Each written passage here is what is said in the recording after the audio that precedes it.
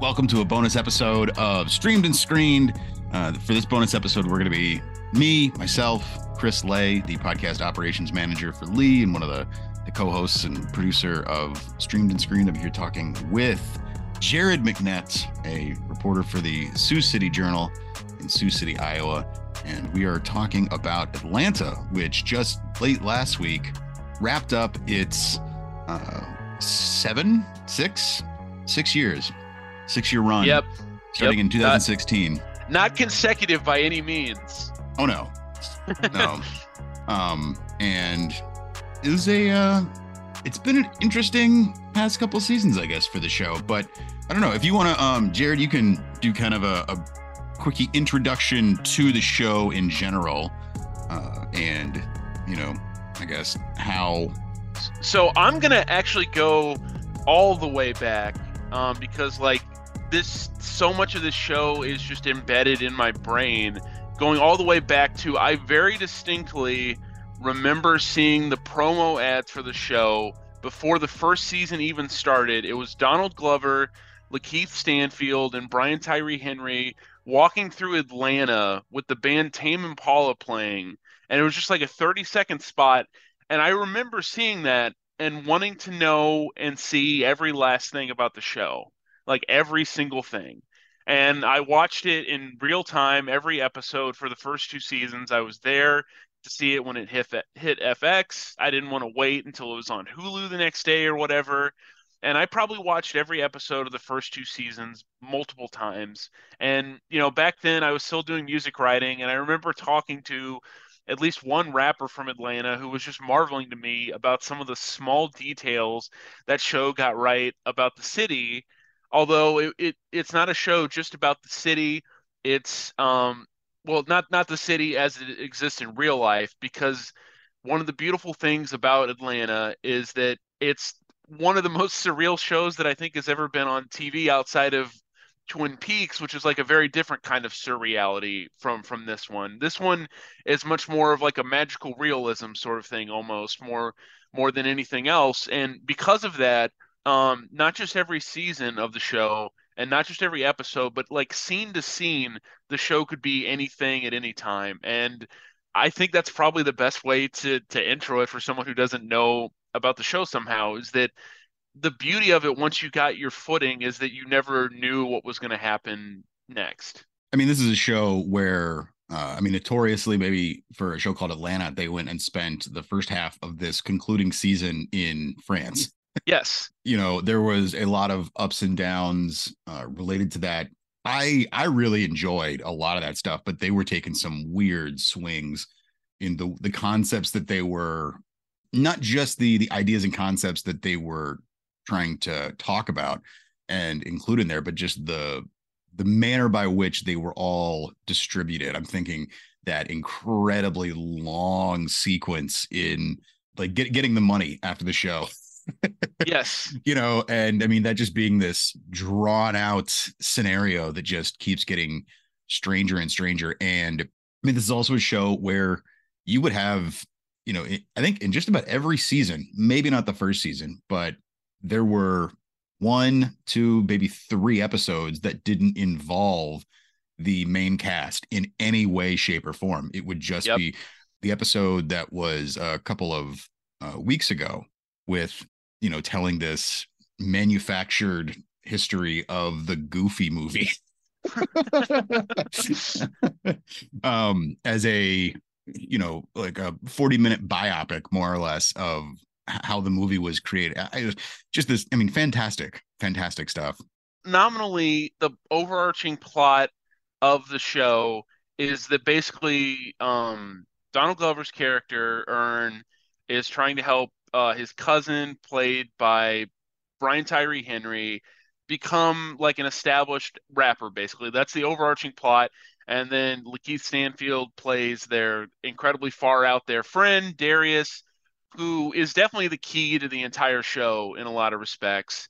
And then it also involves Zazie Beetz, who plays Earn's on again, off again girlfriend, Van, who he has a kid with, Lottie. But there are, and plenty of shows have bottle episodes or whatever, but there could be multiple episodes sometime of this show where the plot does not advance at all. No. At all. It just completely goes out the window, and it's just this is how we're gonna hang for this week. And I mean, there's, without the plot getting advanced or just major elements of it that are disregarded Yep. at will. Whether or not Earn and Val have a kid, which they do early on, and Hmm. then once I don't think that their child was even mentioned in the past, handful of episodes. Like, I mean, like there's no it's there and then it's not in these ways that are only used however they want to be used. It's you can play really fast and loose. And yeah, I think that you absolutely hit it on the head with Darius being the kind of the spirit animal for the show. Hmm. And I mean, especially with this final episode, I mean, and when we're talking about, questioning reality and leaving a lot of things up in the air, this final episode, which may or may not have taken place entirely in his consciousness, in Darius's brain while he was doing a sensory deprivation tank.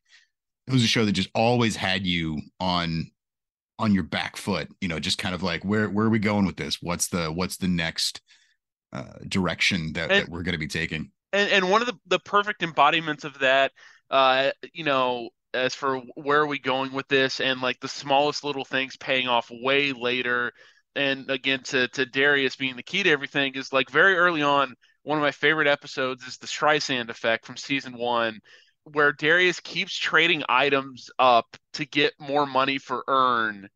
And it's clearly in part a riff on that like story about the guy who started with like a paperclip or whatever and then ended up with like I don't even remember what it was now, a house. It was some viral story years ago.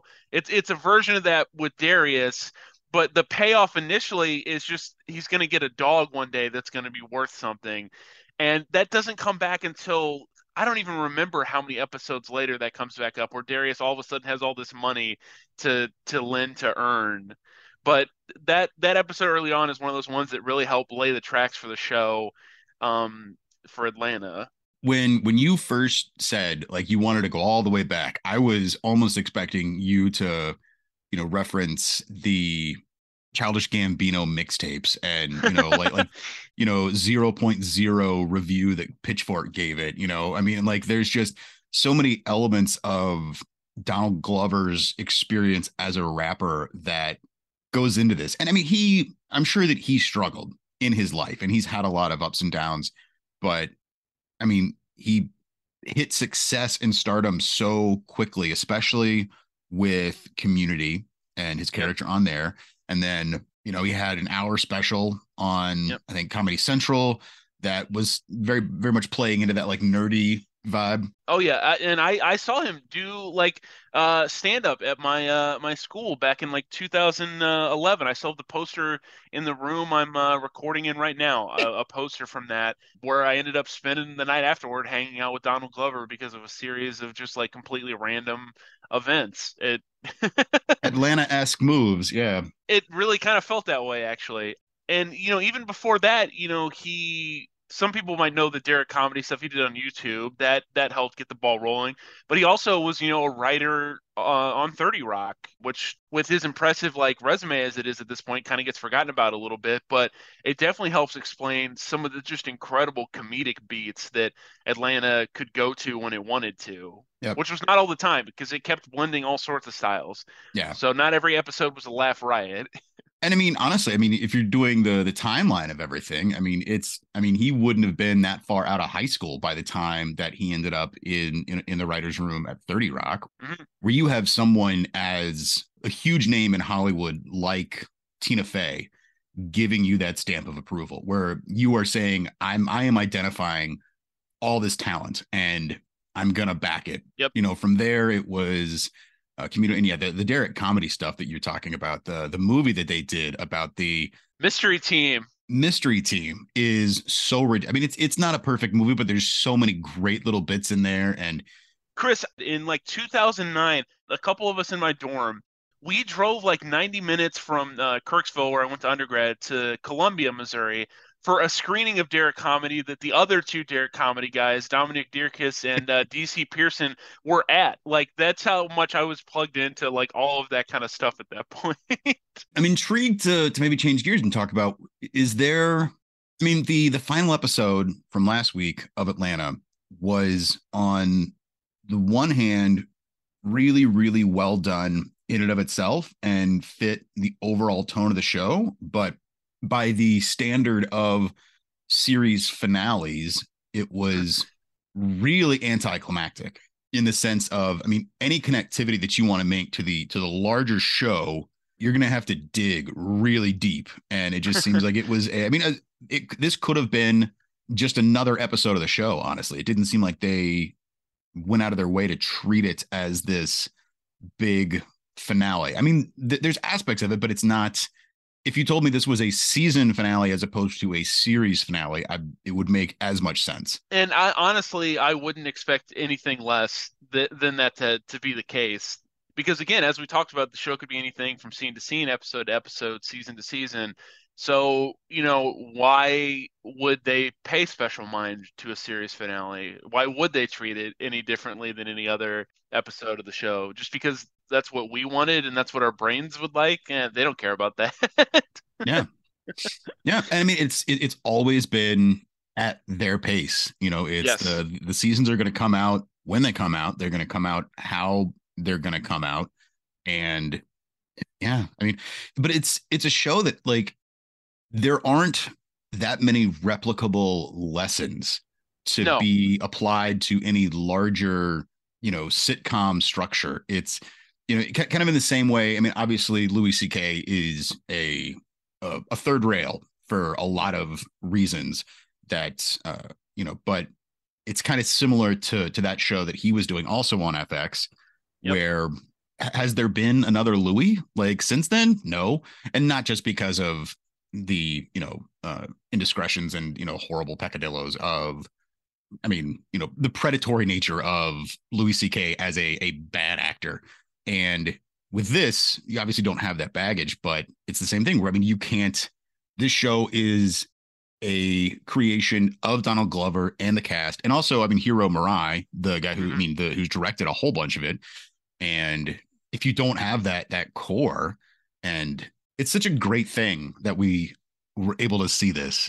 I am just thankful that this even existed because, as I was watching through the more recent stuff, I was just thinking about the fact that you're speaking to, that we're not going to get another version of something like this for a couple different reasons. One, the sort of freedom of the creative people behind it is happening less and less. We had that, trend for a while in the 2010s with Louis, or with, True Detective, or some of those other kind of, or Mindhunter, with Fincher, where, okay, we're going to completely cede all ground to let these creative people just do whatever they want to do with the format. Auteur television. Yeah.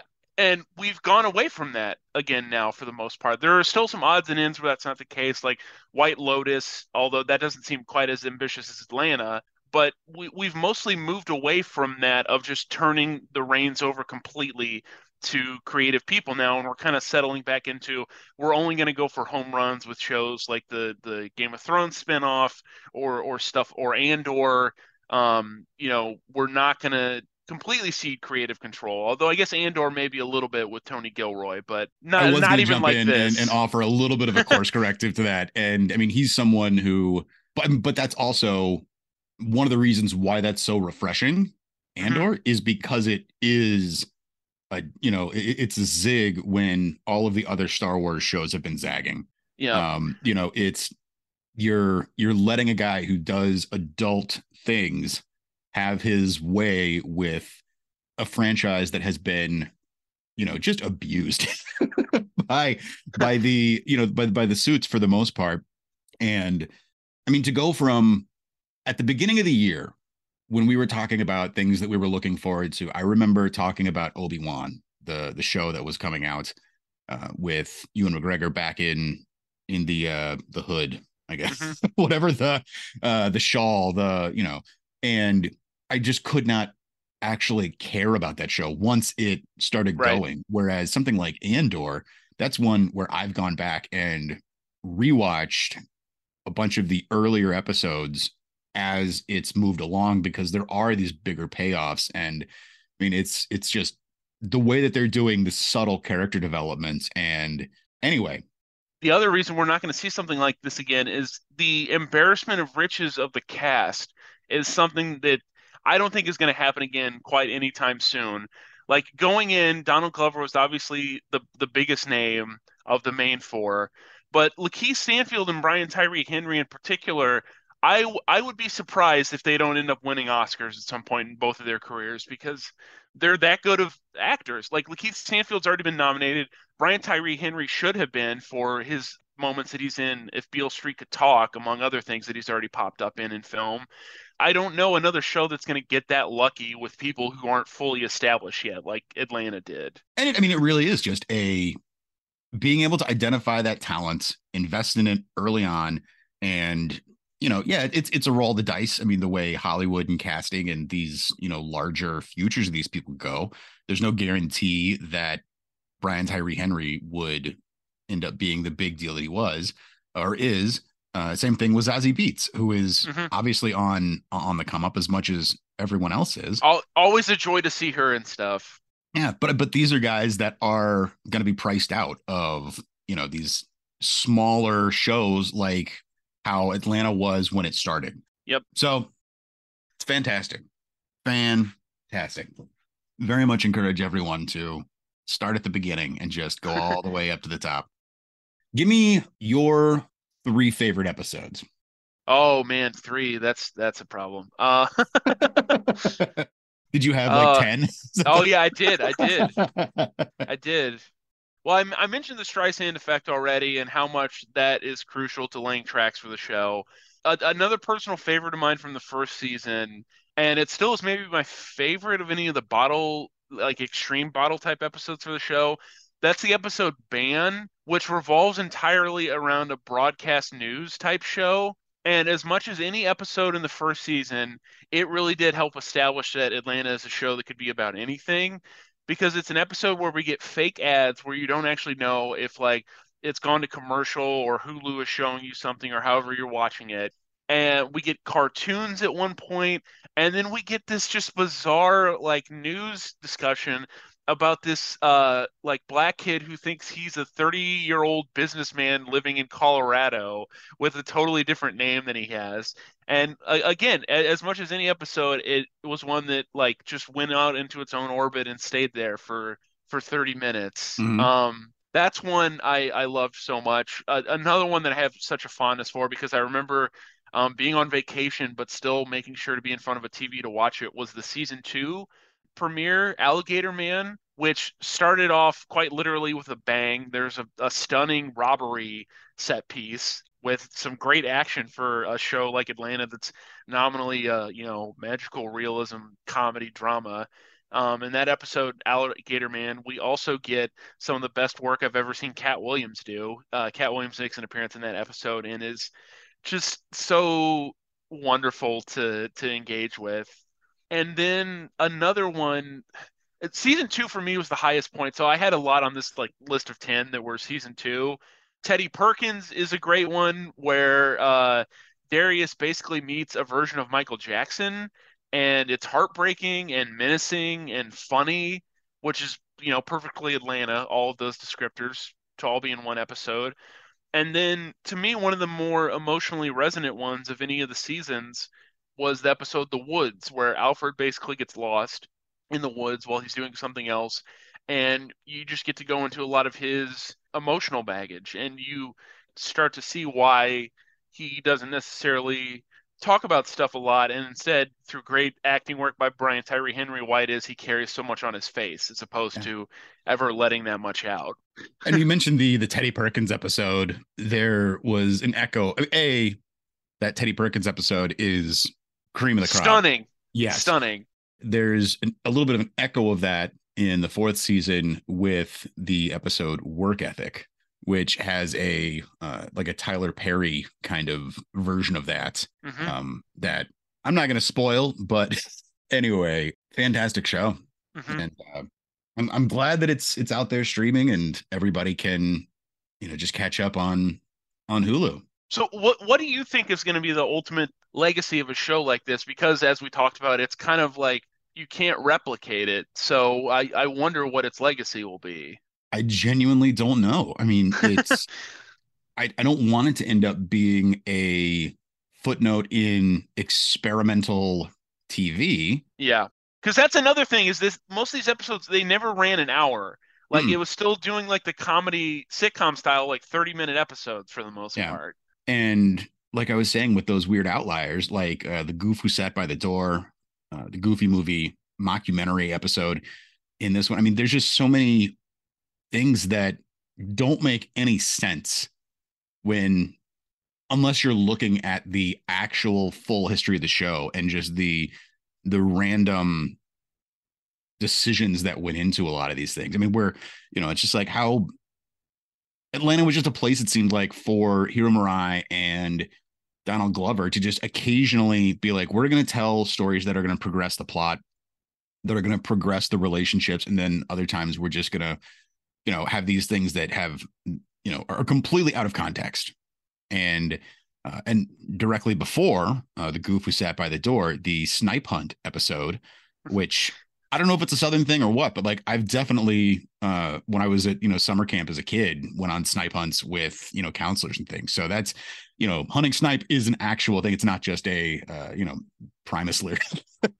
But the end of that snipe hunt episode is the emotional connection between Val and Ern is it just hits in a really great way, in just the way that their relationship is being explored in that moment, that if you didn't have everything else leading up to it, it just wouldn't hit the same way. So yeah, I the legacy of it, I don't know. I mean, I don't necessarily want it to be like this is the Mary Hartman of our generation, something that is looked back on as a interesting, novel, conceptually strange success.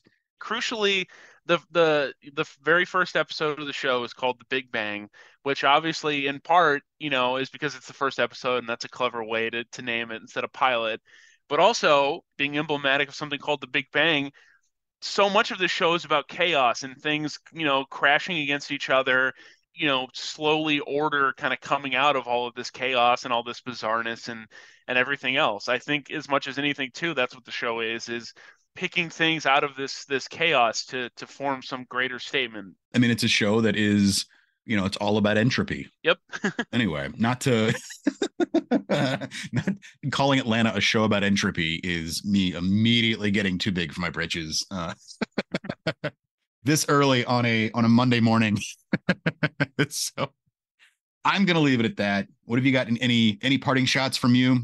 I mean, just watch the show if you haven't. Take your time with it. Go at the pace that it goes at, which can be slow sometimes, but it's worth it for that. And you got to appreciate these kind of shows when they're hanging around, I guess. Yep. I was trying to find a quote that was perfectly emblematic of the show, and at least one I think I stumbled upon from Ern. I don't remember when it was from.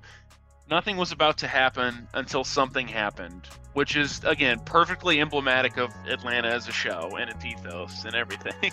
Well, you want to set us out with your patented goodbye? I'm not going to do a super silly one this time to stream something good, screen something good. Instead, I will say watch Atlanta. Boom. There you go. Watch as much Atlanta as you can. Watch as much Atlanta as your little belly will hold. Fantastic. Well, thank you, Jared, and subscribe to the show if you haven't already. We're on all the places. We'll have links to stuff we talked about, and it's going to be a good time. So any questions, comments, concerns, queries, quiz, give us a holler. Thank you for listening. Thank Jared for coming on and talking, and we'll be back later this week with more stuff. Plenty of stuff. Hooray.